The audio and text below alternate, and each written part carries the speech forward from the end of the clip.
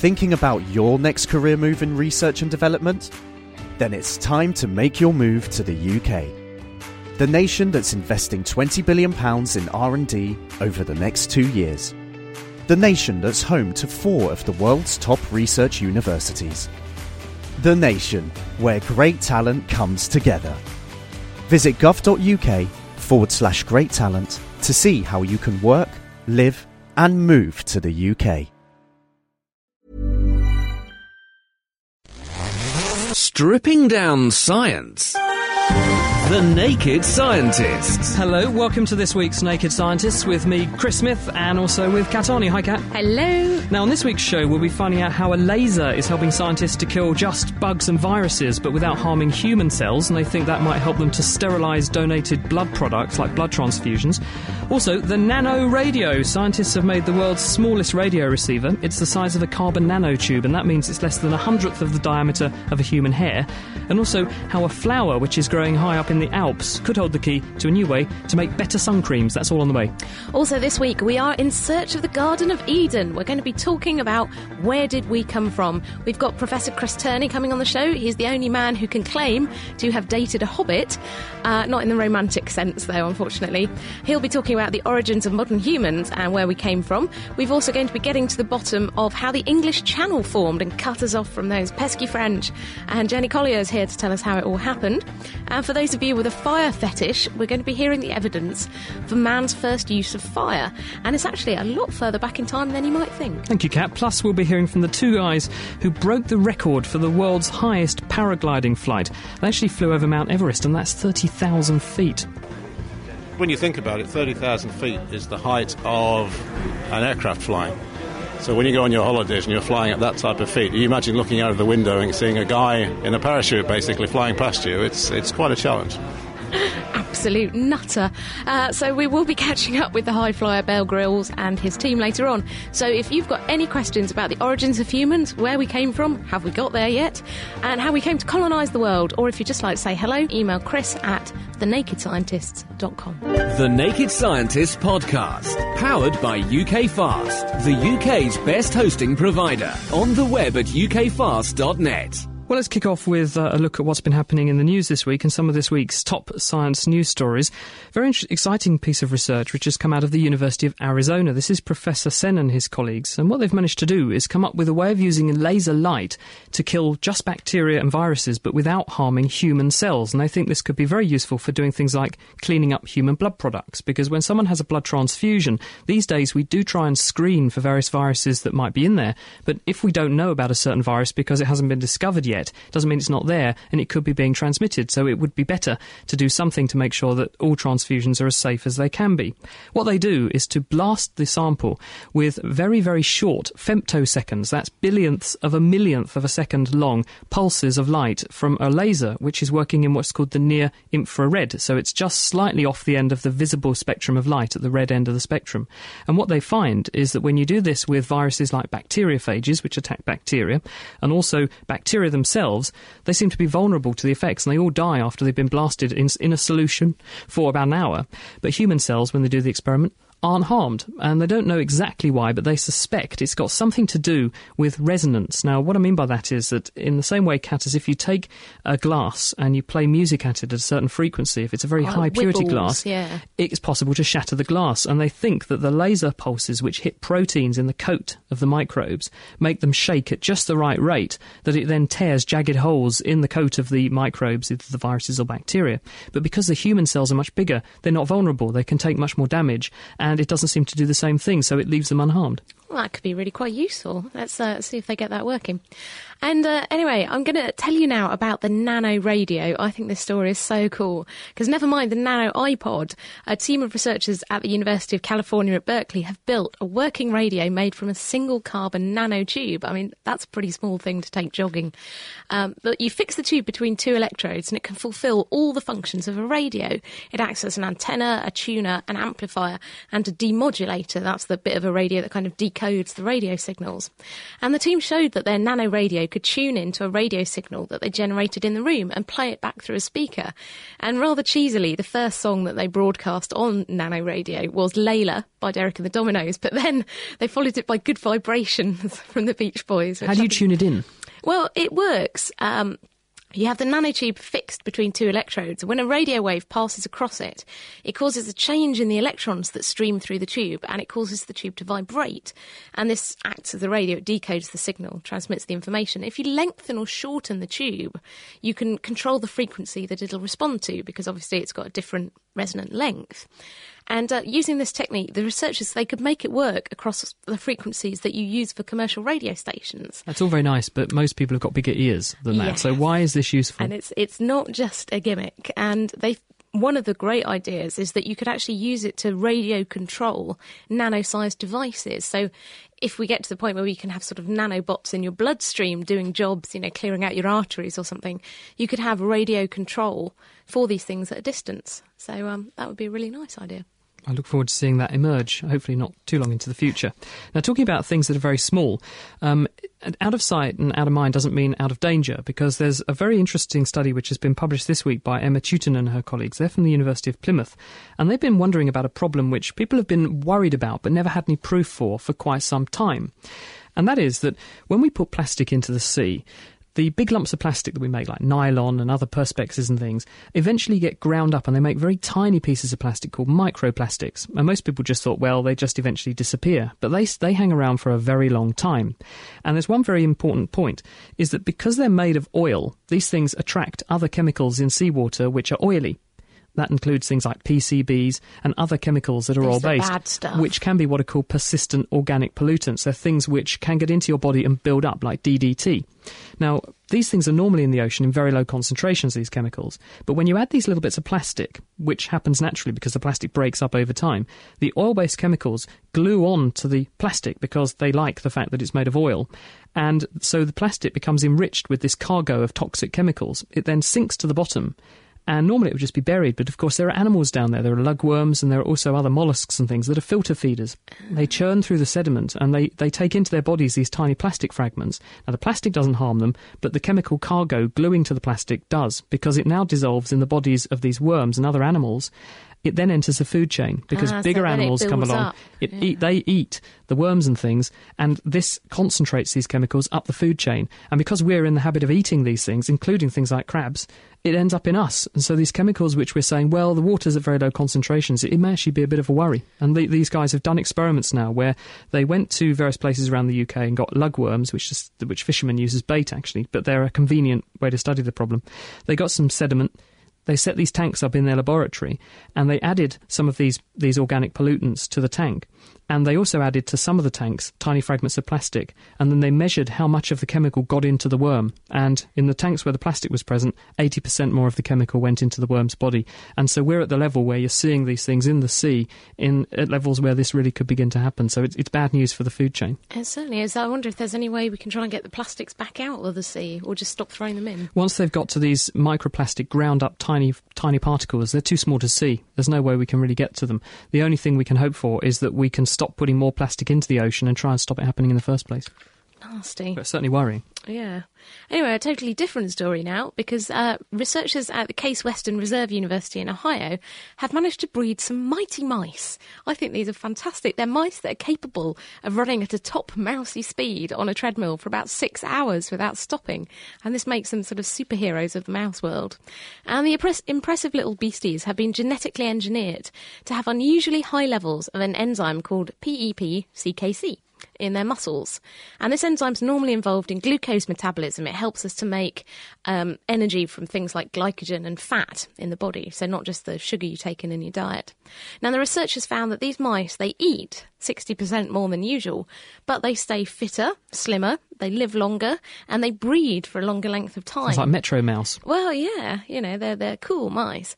They're normal mice, and they tested them on treadmills, and the scientists found that the ones who'd been modified could run for nearly twice as long as unmodified mice and at much higher speeds.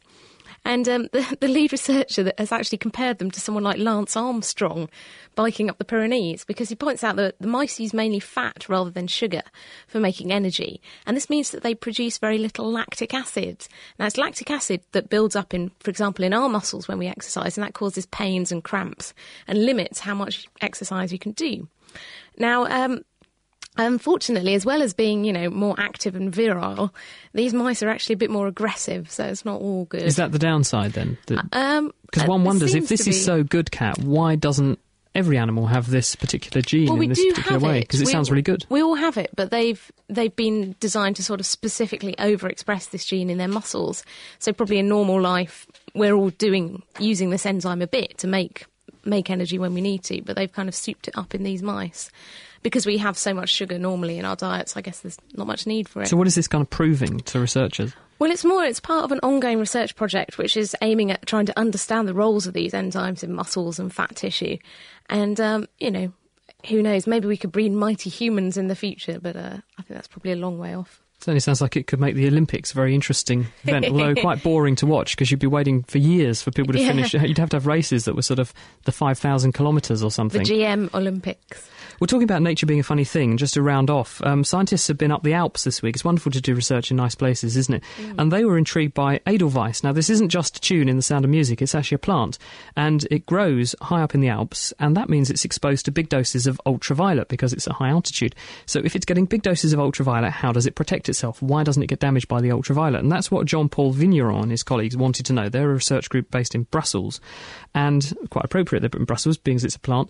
But they studied these Edelweiss plants, and they thought, well, if it's not susceptible to UV, perhaps it's got some clever way of reflecting all the UV back off the plant. So they looked at the plant with a camera that can pick up what colours of light are being reflected, and they were really shocked to see that all the UV light that was hitting the plant was being soaked up. So it's absorbing the UV, not reflecting it. That's really strange. Where does it go? Well, that's what they wondered. And if you look at the plants, they're really characteristic because the leaves are really hairy. They're covered in this fine, white, downy fluff.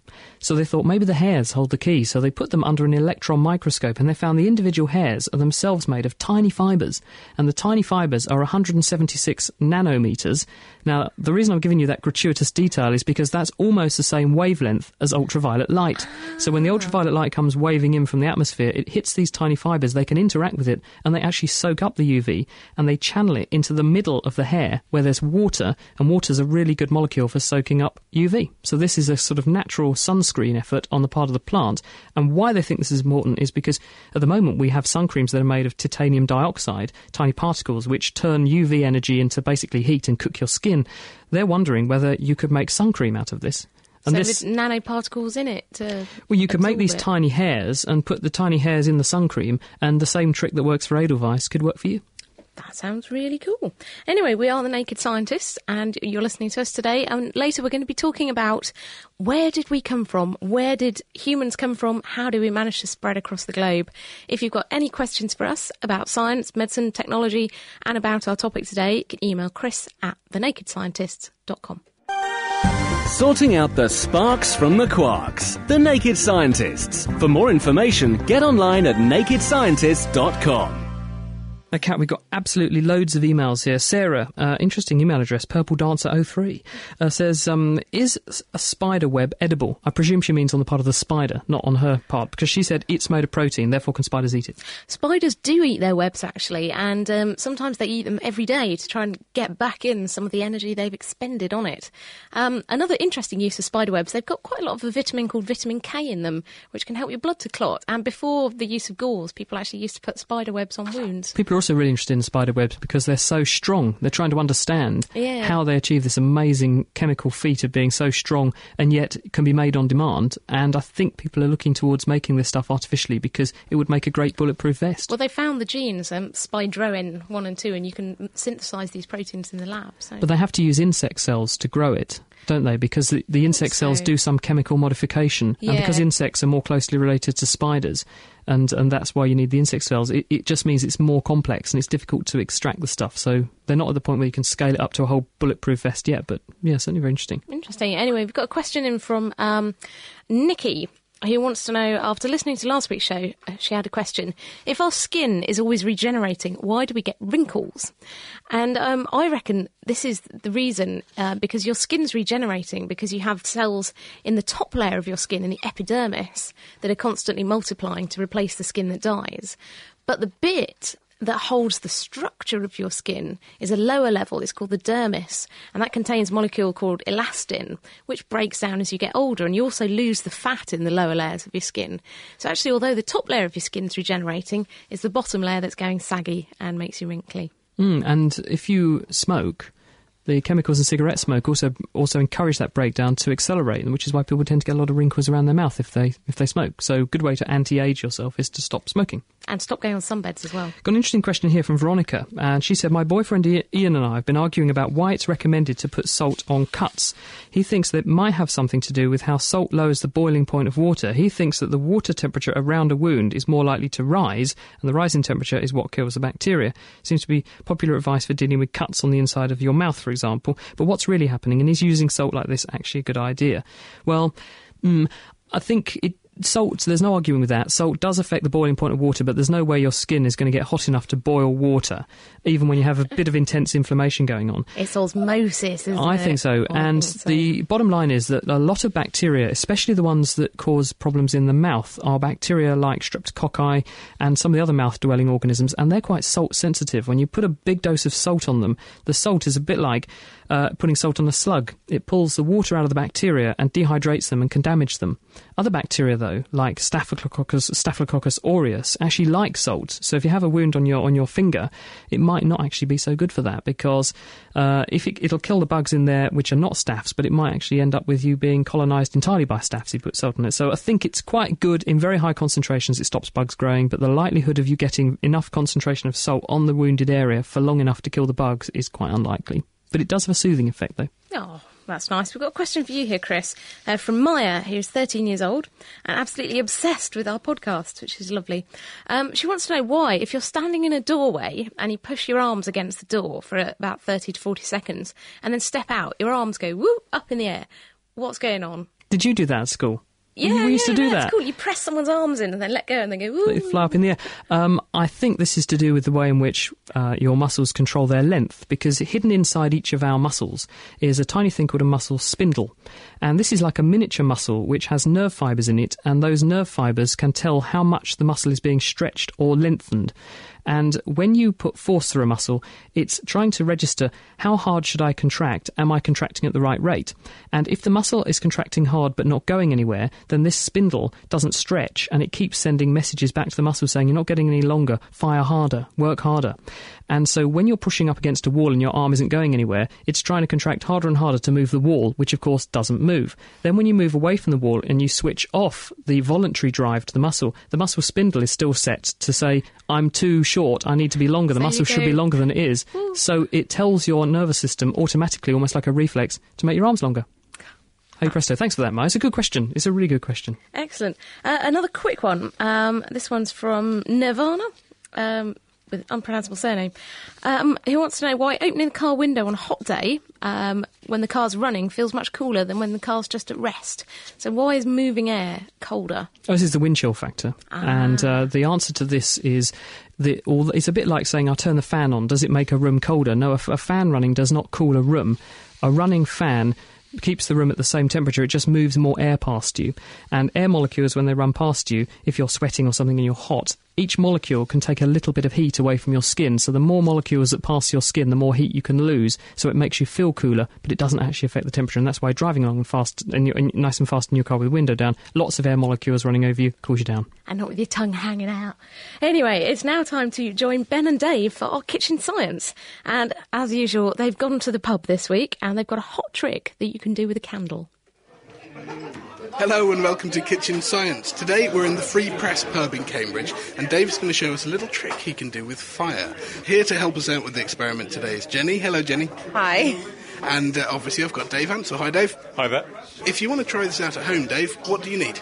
You want a candle, ideally one with a nice long wick, and a lighter or some matches. Is this safe to do at home?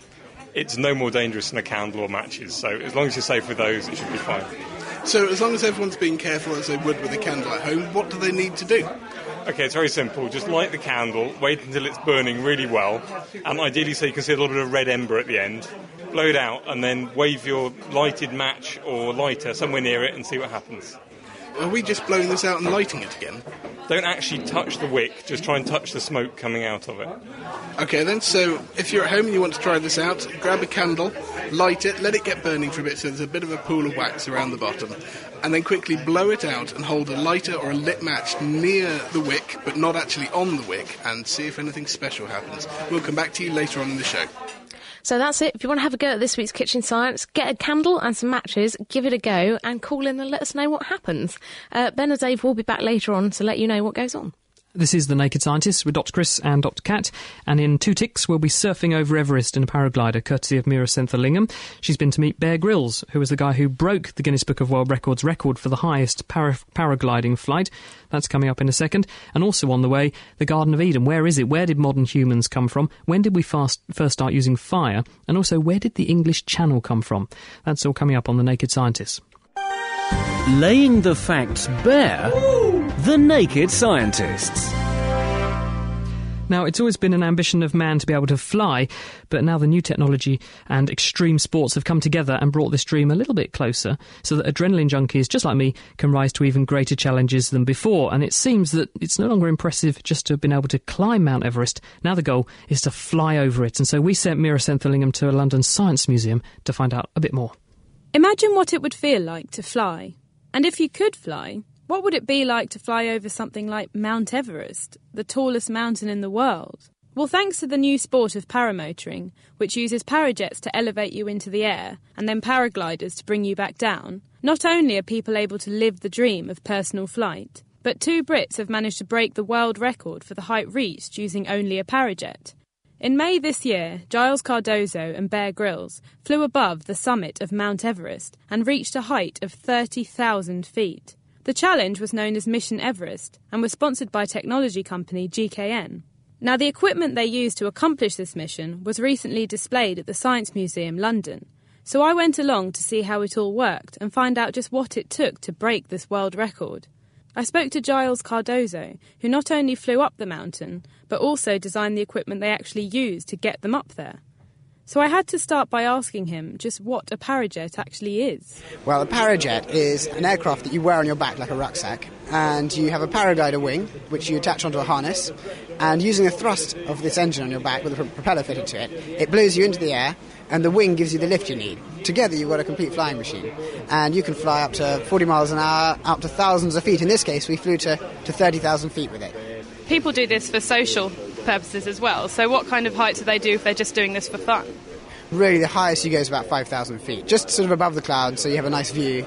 But 15,000 feet, even that is the maximum altitude you could go to with a normal machine, but people never really go that high. So what was involved in creating the equipment to take you that extra 15,000 feet?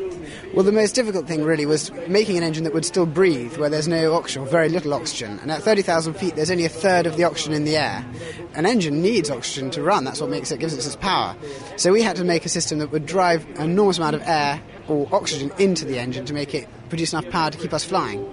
Well, how did you actually manage that? What kind of detail did you have to pay attention to when designing? The most important thing was the fuel delivery, which is computer controlled, and the supercharging. The supercharger basically is like a little tiny impeller, which whizzes around incredibly fast, and we got it spinning at 3,000 times per second. You can imagine that's rotating very, very quickly. And that would blast enough air into the engine, and now the computer then controlled the fuel delivery, and between the two of them, we managed to keep the engine running and propelling us into the air. When actually doing the flight itself, you're using the engine to propel you, but then you essentially switch it off and use the wind. Well, yes, once you're up in the air, you've got to keep the finger on the throttle. You've got a little hand control, and you squeeze that hand control, and that keeps the engine revved up, and you keep being blown higher and higher and higher. Now, when you get to the maximum height you want to go, you can switch off your engine, and the wing keeps flying, so you can just glide back down again. So what we did, we flew to 30,000 feet, switched off the engines, and glid all the way back down to our starting point. And at heights like that, the actual person himself must need extreme protection just to protect their own bodies. Yeah, we had a wind chill factor of about minus 70. We had 3 layers of clothing on board, a whole load of underliners as well, and we had oxygen systems. We'd really pass out under a minute at 30,000 feet if we didn't have oxygen with us. And then a big helmet with about 2 balaclavas on. We had all the kit on to make sure we kept nice and tasty inside our kit. The amount of power that the actual engine must need to take you up, I mean, it's 100 horsepower. Could you compare that to something just so people can get an idea of just how much power that is? Yes, I mean, your average family car produces maybe 80 to 100 horsepower, and that's a sort of 4 6-seater car. Now, we had the engine equivalent power strapped to our backs, and yet it weighed 10 times less. That was the most difficult bit, was getting an engine to produce nearly 100 horsepower whilst being able to wear it quite happily on your back, and then carrying enough fuel with you and everything else. So you realise how light the engine had to be to make it possible to actually make it work at all. If we added up everything, including fuel, all our helmets, electronics, the whole lot, we weighed about an extra 80 kilos, so more than my body weight on a back. I think I was fitter before I did this trip than I'd ever been in my life, yeah. And what did it feel like to be at such a height? Well, I think I dreamt of this moment for such a long time. Obviously, I was very excited, but also you feel very vulnerable because you're there amongst these huge mountains, miles and miles from anywhere. I think I was scared, but I was also very, very excited. And just an incredible view, really. To top it off, it was just staggering, yeah. Giles' flying partner was adventure man Bear Grylls, who must have been facing some personal demons in this mission, having broken his back in 3 places in a previous parachuting adventure. I asked him how it felt to be hovering over the tallest peak in the world. I always thought, God, I wonder if it's going to be really, really terrifying just being suspended in these little strings. But it just felt the most meant-to-be magical, extraordinary, privileged moment. And even though it was minus 40 degrees and you're so dependent on this one little oxygen canister for keeping you alive and you're aware you're at your most vulnerable point, there was something I think we both felt that this was really meant to be and what a privilege. And we'd had screaming winds for days, 100-mile-an-hour winds, massive snows, and we just had a 3-hour window of absolutely still weather all the way up to 30,000 feet. And to get still winds at 30,000 feet is unheard of. You speak to any pilot, you always have at least 80-mile-an-hour tailwinds or headwinds. And it all came together for those 3 hours, of which we did feel the luckiest men alive. I can't even begin to imagine the physical endurance required to survive at such a height, let alone having to control something that's suspending you in midair. To get you thinking about how high Mount Everest actually is, and therefore how high in the air the duo were flying on their own, I'll leave you with this comparison from Michael Vore, a member of the GKN team. When you think about it, 30,000 feet is the height of an aircraft flying. So when you go on your holidays and you're flying at that type of feet, you imagine looking out of the window and seeing a guy in a parachute basically flying past you. It's quite a challenge. Those are absolute nutters.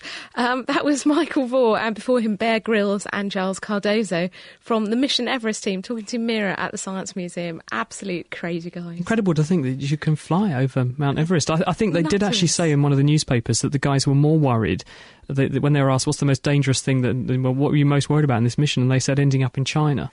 Because I think they didn't have permission to fly into Chinese airspace. It could have been nasty.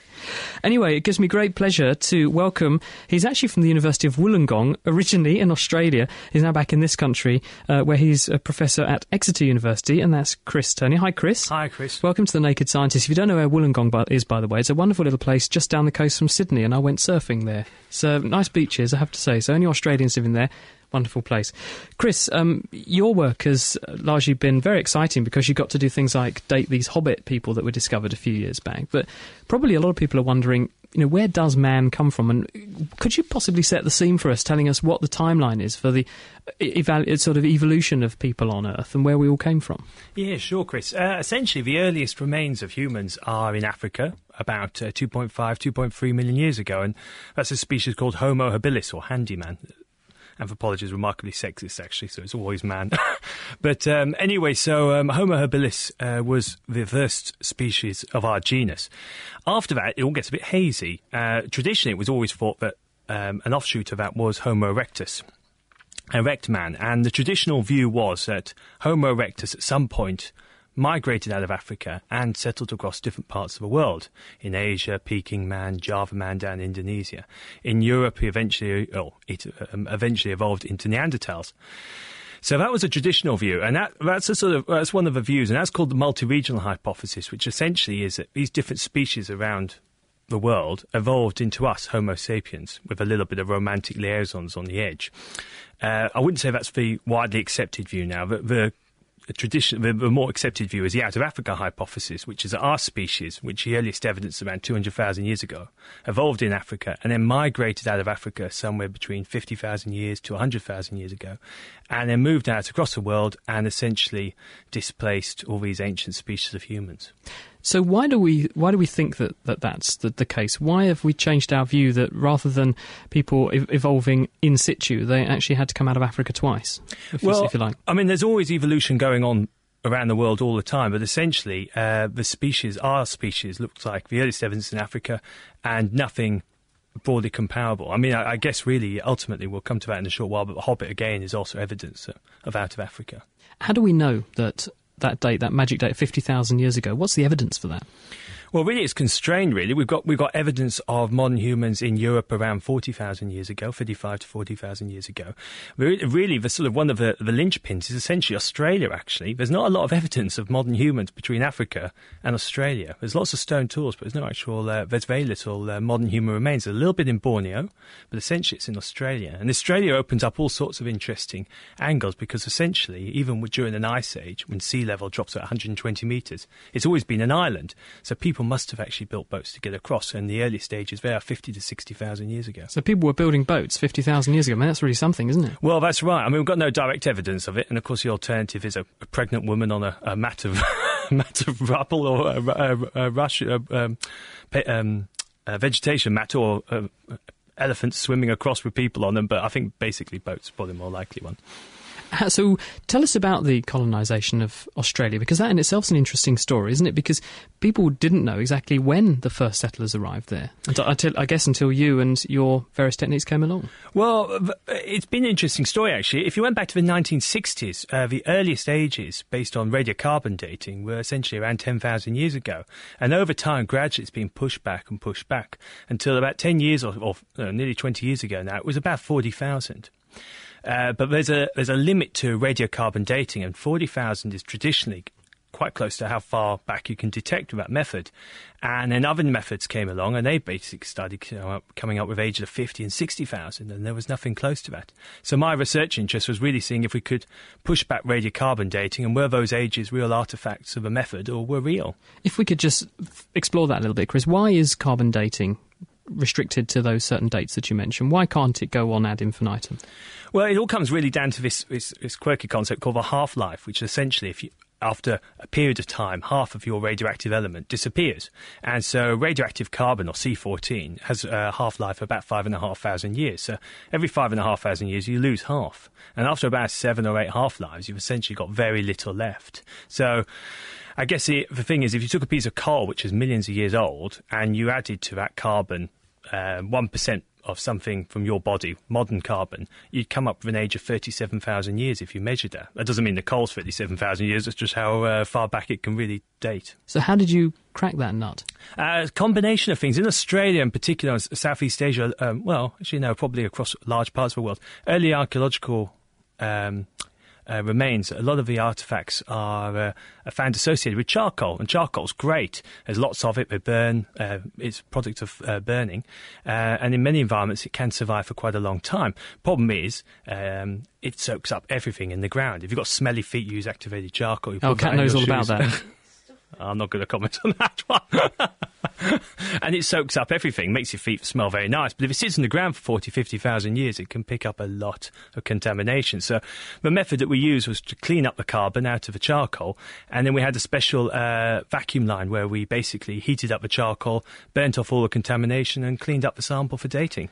And what did that show you about Australia? Well, essentially, when we actually tested it out, intriguingly, some of the early sites became younger, some stayed the same age, but a few crucial ones actually became quite a bit older, and one of them got back to around 52,000 years. So that says people were knocking around in Australia. They must have had the capacity to get across water 50,000 years ago. But also, what about the climate then? Because obviously Australia is struggling now with not enough rainfall, Murray-Darling rivers down to a trickle because so much is having to be taken out for irrigation. Was it always like that? No, Australia swings backwards and forwards with aridity all the time. But essentially, this is pretty unusual what's happening at the moment. And we've been doing a lot of work out there trying to reconstruct the climate and trying to get a better handle on what's happened in the past. What do you think has happened? Oh, essentially, I think essentially we're in a lot of trouble, unfortunately. We're going to have to start doing something pretty seriously.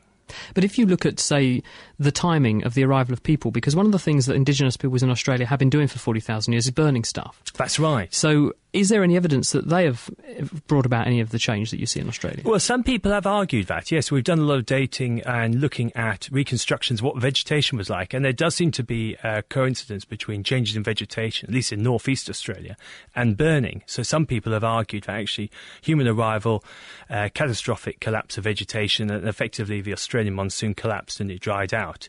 I think other people disagree with that view. So it's an interesting debate going on at the moment. And if we could just turn finally to the Hobbit story, which was kind of really exciting a few years ago, how do these little people, fit into this whole picture of the colonisation of Australia and what else is going on around the world at the same time? Oh, that was great fun. That really was. But we were basically interested in trying to work out when Homo erectus died out across Indonesia. And one of the early sites that we were interested in was led by a colleague, Mike Morwood, at University of Wollongong. And Mike was interested in the island of Flores and working with Indonesian colleagues. We went back to one of the key sites that had been excavated before, and there'd been burials found in the surface and lots of stone tools. And essentially, when they were digging down there looking for Homo erectus, they came across an entirely new species of human, Homo florenziensis.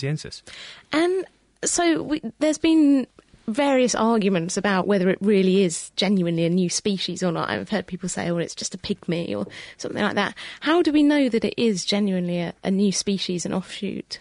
Well, there's been quite a lot of evidence now presented with the shape of the skull, the actual shape of a whole skeleton, actually, the shoulder blades, the pelvis, the feet, the wrist bones more recently, and the brain size as well. Typically, if you look at the history of science as well, whenever a new species of human is discovered, there's usually some question about whether it's a diseased individual. When the first Neanderthal was found, someone claimed it was a giant bear. Another person was a Mongolian Cossack, got lost chasing Napoleon back from Moscow in 1814. Another one said it was a child who suffered from rickets, got bashed over the head, and then struggled on through life with arthritis. So it's par for the course, really. But just looking very briefly at the timeline, Chris, how many years were the Hobbit people around on Earth? Well, some of their traits are remarkably ancient, possibly 2 million years or so. They certainly arrived on Flores by about 1 million years ago, and the most recent evidence we've got is 13,000. But there's some tantalising stories from the locals. Ibu Gogo, the ancestor who eats everything, and the locals insist that they arrived in the island just before the Dutch turned up, just a couple of hundred years ago. So, mind-blowingly, there might have been another species of human on the island. Thank you very much, Chris Turney. He's from the University of Exeter. He's here in the studio. If you'd like to ask him any questions on The Naked Scientist with Dr. Chris and Dr. Kat, you can email chris@thenakedscientist.com. The Naked Scientists. For more information, get online at nakedscientists.com. It's The Naked Scientists with Dr. Chris and Dr. Kat. We're talking about mankind's origins this week, and we're also doing a kitchen science experiment where you light a candle, wait till the wick is glowing red, you blow it out, and then you bring a lighter or a match very close to the wick but not touching it and see what happens. We've heard from Catherine. She is from Ashwell. She's definitely on the right lines. And also Keith in Watford's got in touch and he's on the right lines too. Tell us what happens. Chris@thenakedscientist.com. And talking of fire, we're now going to speak to Dr. Anne Skinner, who's from Williams College in Massachusetts. Good evening, Anne. Hello. Hello. Now, I understand that you've been studying how humans have used fire in history. So can you put it in a bit of context? How far back did we previously think humans have been using fire? Prior to the work that I did a few years ago, the earliest dates for fire were about 300,000 years ago. That is controlled use of fire by human beings. So we're talking about campfires here, basically. Yes. And then, so what have you done now? So what I did, about in the 1980s, some bones were found in Swartkrans Cave, which is in South Africa, and they had clearly been burnt.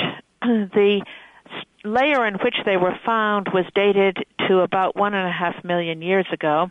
And the question was, how did these bones get burnt? And could that be evidence that they were burnt as a result of deliberate human activity?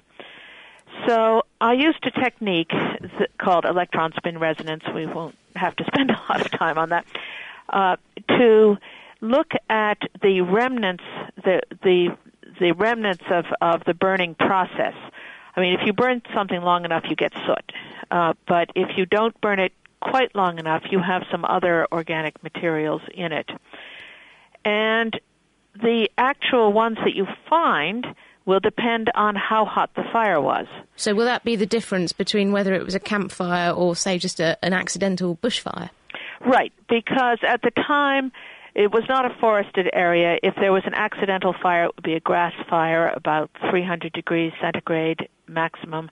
Campfires go easily up to 500, 600 degrees centigrade. So if these bones had been heated well over 300, that would suggest that the fire that had heated them had been deliberately assembled by the people who were also assembling the bones. So it was basically a barbecue?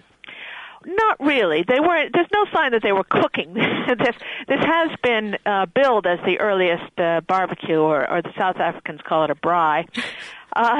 But first of all, if you actually cook something to 600 degrees centigrade, it isn't fit to eat anymore. I don't know, you've obviously not tried my wife's cooking, Anne. And also, you couldn't have counted on having the fire all the time. That is, probably what happened was that there was a lightning strike, some bushes caught on fire, and they dragged burning wood back to the cave and used it to protect themselves against the leopards, which were around. So then that would suggest that humans were using fire 1.5 million years ago. I mean, that's quite a dramatic difference from 300,000. It is. Oh, yes, yes. It's not actually, in some ways, it's not that remarkable if you stop to think that 1.8 million years ago, some of our other ancestors were, as Chris was saying, migrating up into the Caucasus. And I know climate was milder there, but I'm sure they would have appreciated having at least some knowledge of the properties of fire in the wintertime in the Caucasus. Thank you very much, Anne. It's brilliant to hear your work. Thank you for joining us on The Naked Scientist. Thank you. That's Anne Skinner. She's from Williams College in Massachusetts, and evidence there, perhaps, of the first fire on the part of mankind. Now, we were mentioning earlier about people moving all around the Earth, and one big question is, when did Britain become an island in its own right? And for a long time that's been a big question, but some scientists from Imperial College reckon they solved the puzzle earlier this year, and one of them is with us this week, and it's Jenny Collier. Hello, Jenny. Hi, Chris. Thank you for joining us on The Naked Scientist. So what do you reckon happened? How did we become the island that we're very proud of having? Yes, well, it's been something that's been sort of known about from other scientists for some time, particularly people looking at the record of human occupation of Britain. So we've been hearing a lot about very ancient ancestors of ourselves, humans. But humans first came to Britain about 700,000 years, a very famous site at Boxgrove. And basically, during this period, this is the Quaternary, so the ice ages were coming backwards and forwards. And so living in England was a bit marginal, if you like. So ancient man was coming backwards and forwards across into France and back into Britain, basically as the ice came down and retreated. And what the archaeologists have known for some time is that there's a big gap. Basically, the humans were coming backwards and forwards quite happily, and then for some reason, between about 160 and 60,000 years ago, there's no evidence for any humans at all.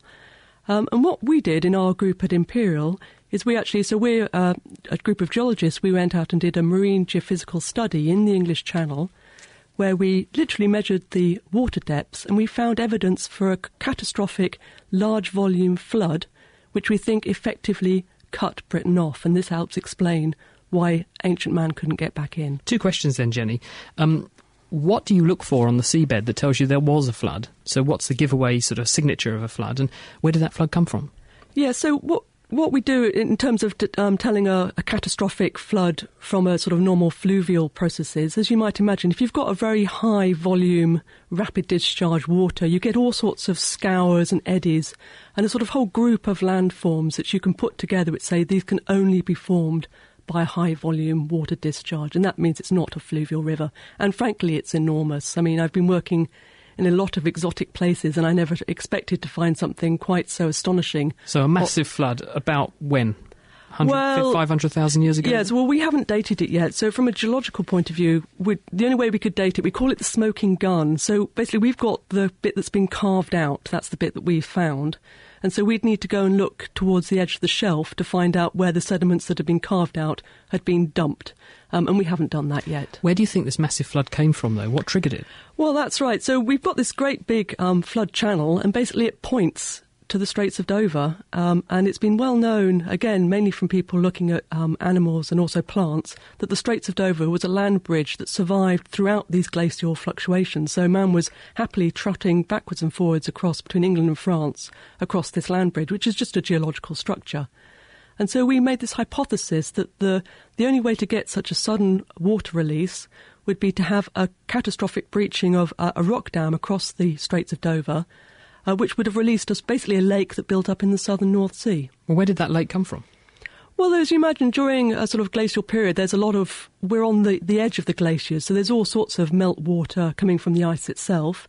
All of the rivers from northwest Europe, so for example the Rhine, that used to go through the North Sea out into the Atlantic, would all get trapped and build up a big lake, which would be dammed behind this Straits of Dover rock ridge.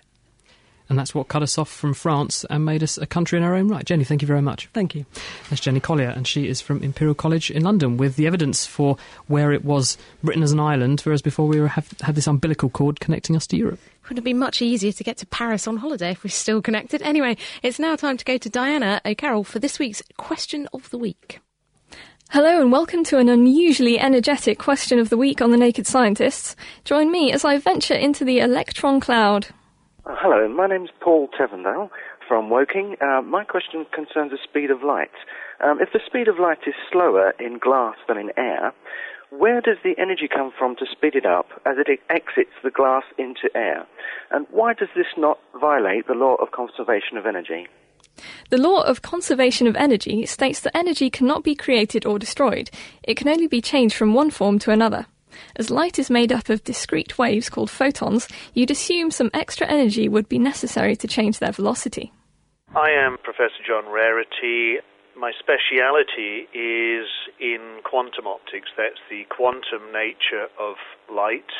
In answer to the question as to why the speed of light is slower in glass and where the energy is stored in vacuum and in air to a greater extent, light is not really interacting with the medium it is in. It's oscillating very fast like a very high-frequency radio wave and traveling at its standard speed, the speed of light as we know it. When it enters the glass contains lots and lots of atoms, and around the atoms are electron clouds. Now, the light, when it's in a transparent medium, it can't excite the electrons. It isn't absorbed, but the electrons do like to try and follow the oscillations of the field.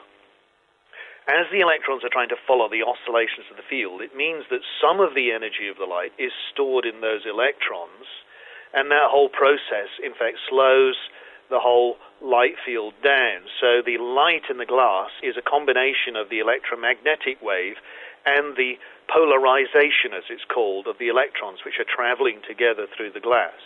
And this oscillation of the electrons actually gives a rise to this dielectric constant and refractive index. And of course the refractive index is the ratio by which the light is slowed as it travels through the solid material. When the light reaches the end of the solid material, it goes back into air or vacuum, and there are no more electrons. So the energy that's been stored in the electrons is transferred back into the light field and it speeds up again. The problem with light particles, or photons, is that they have no mass as we understand it. It is better to understand them as carriers of weightless energy. So it is not the case that a photon is given energy when it escapes glass, more that it no longer has to share its energy with the electrons inside the glass. It's a bit like when Dr. Chris walks from a full room into an empty one. All of those admirers basking in his glow will slow him down a bit, but as soon as he leaves, he's back on his purposeful march. What else can photons do? Well, on a future Question of the Week, we'll be looking at this.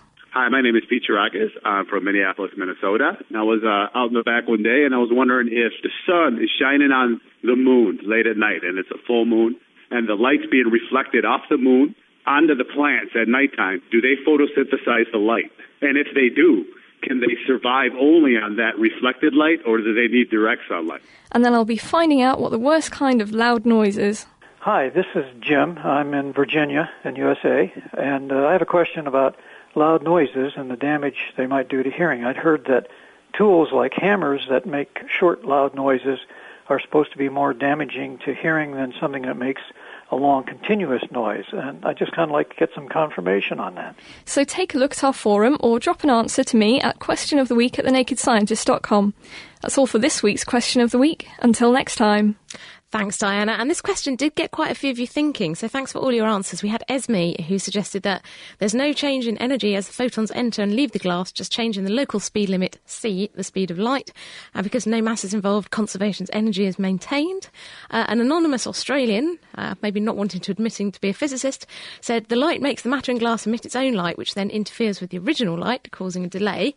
And Giotti said that some of the kinetic energy associated with light gets transformed into thermal energy within the glass, and this loss of kinetic energy reduces the speed of which light was travelling.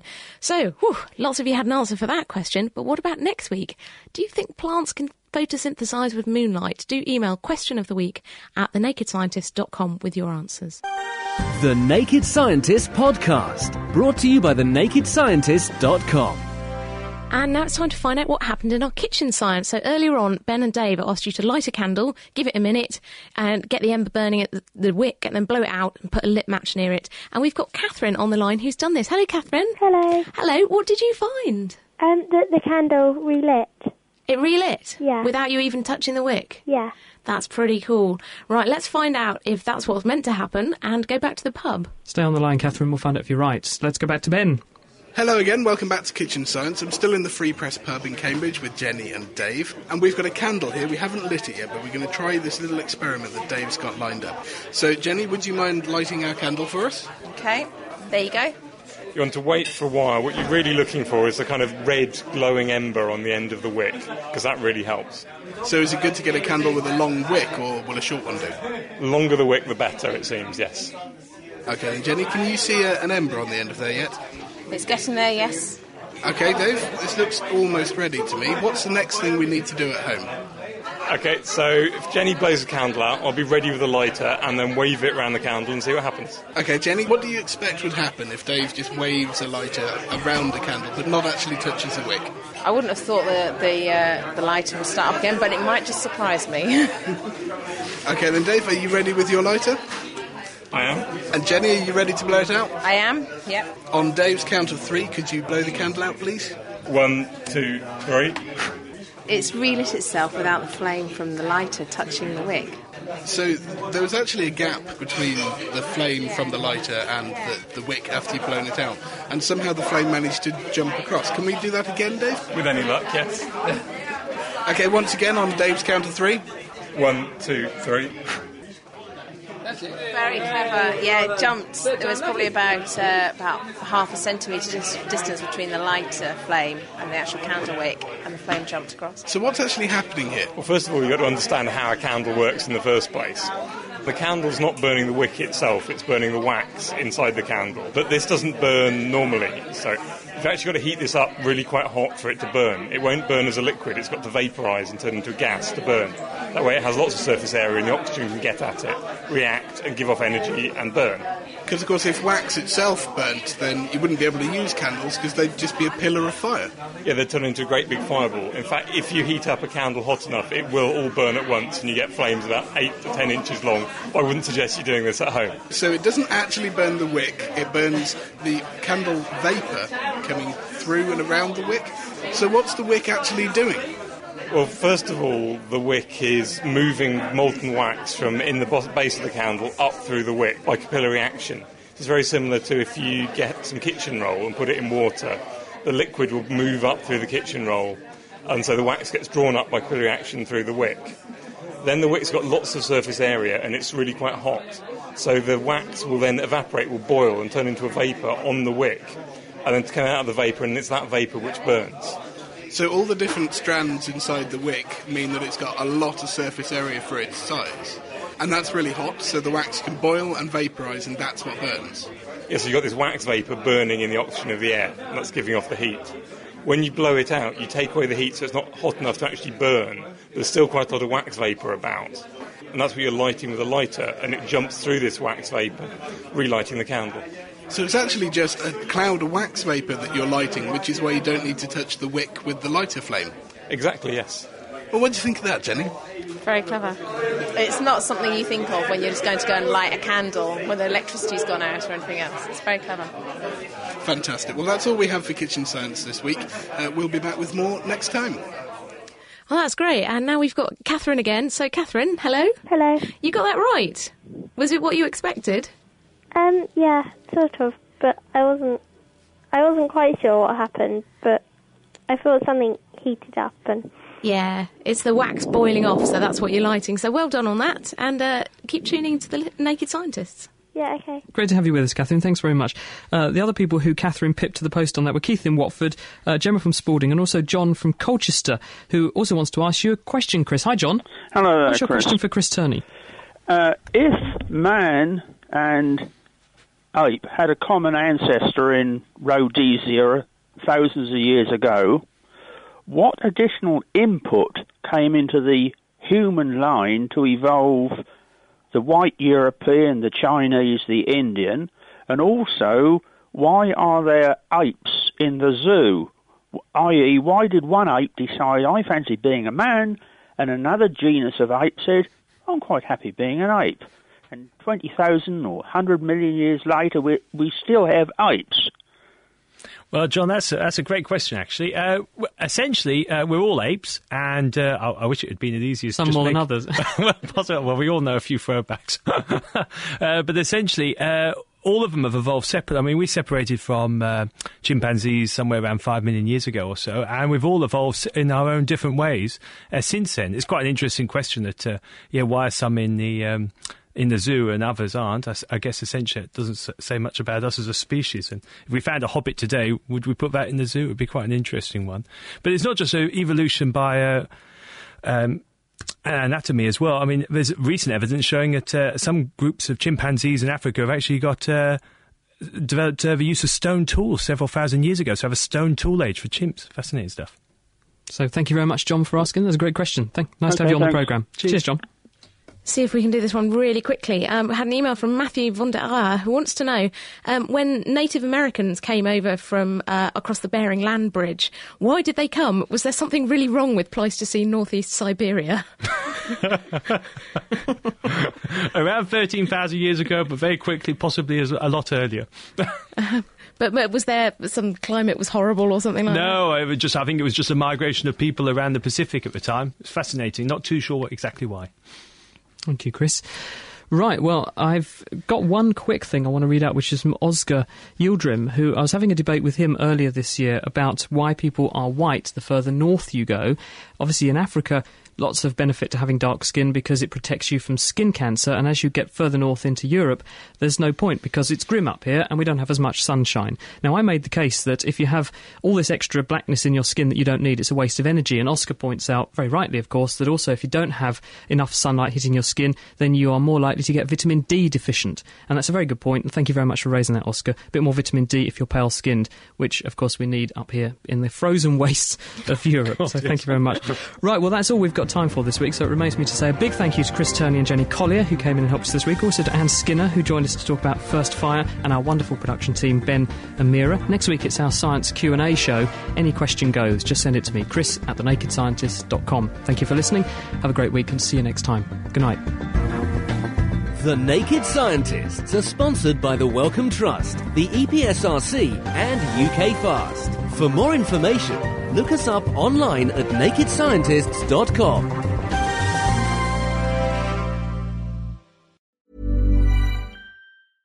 Thinking about your next career move in research and development? Then it's time to make your move to the UK. The nation that's investing £20 billion in R&D over the next 2 years. The nation that's home to 4 of the world's top research universities. The nation where great talent comes together. Visit gov.uk/great talent to see how you can work, live and move to the UK.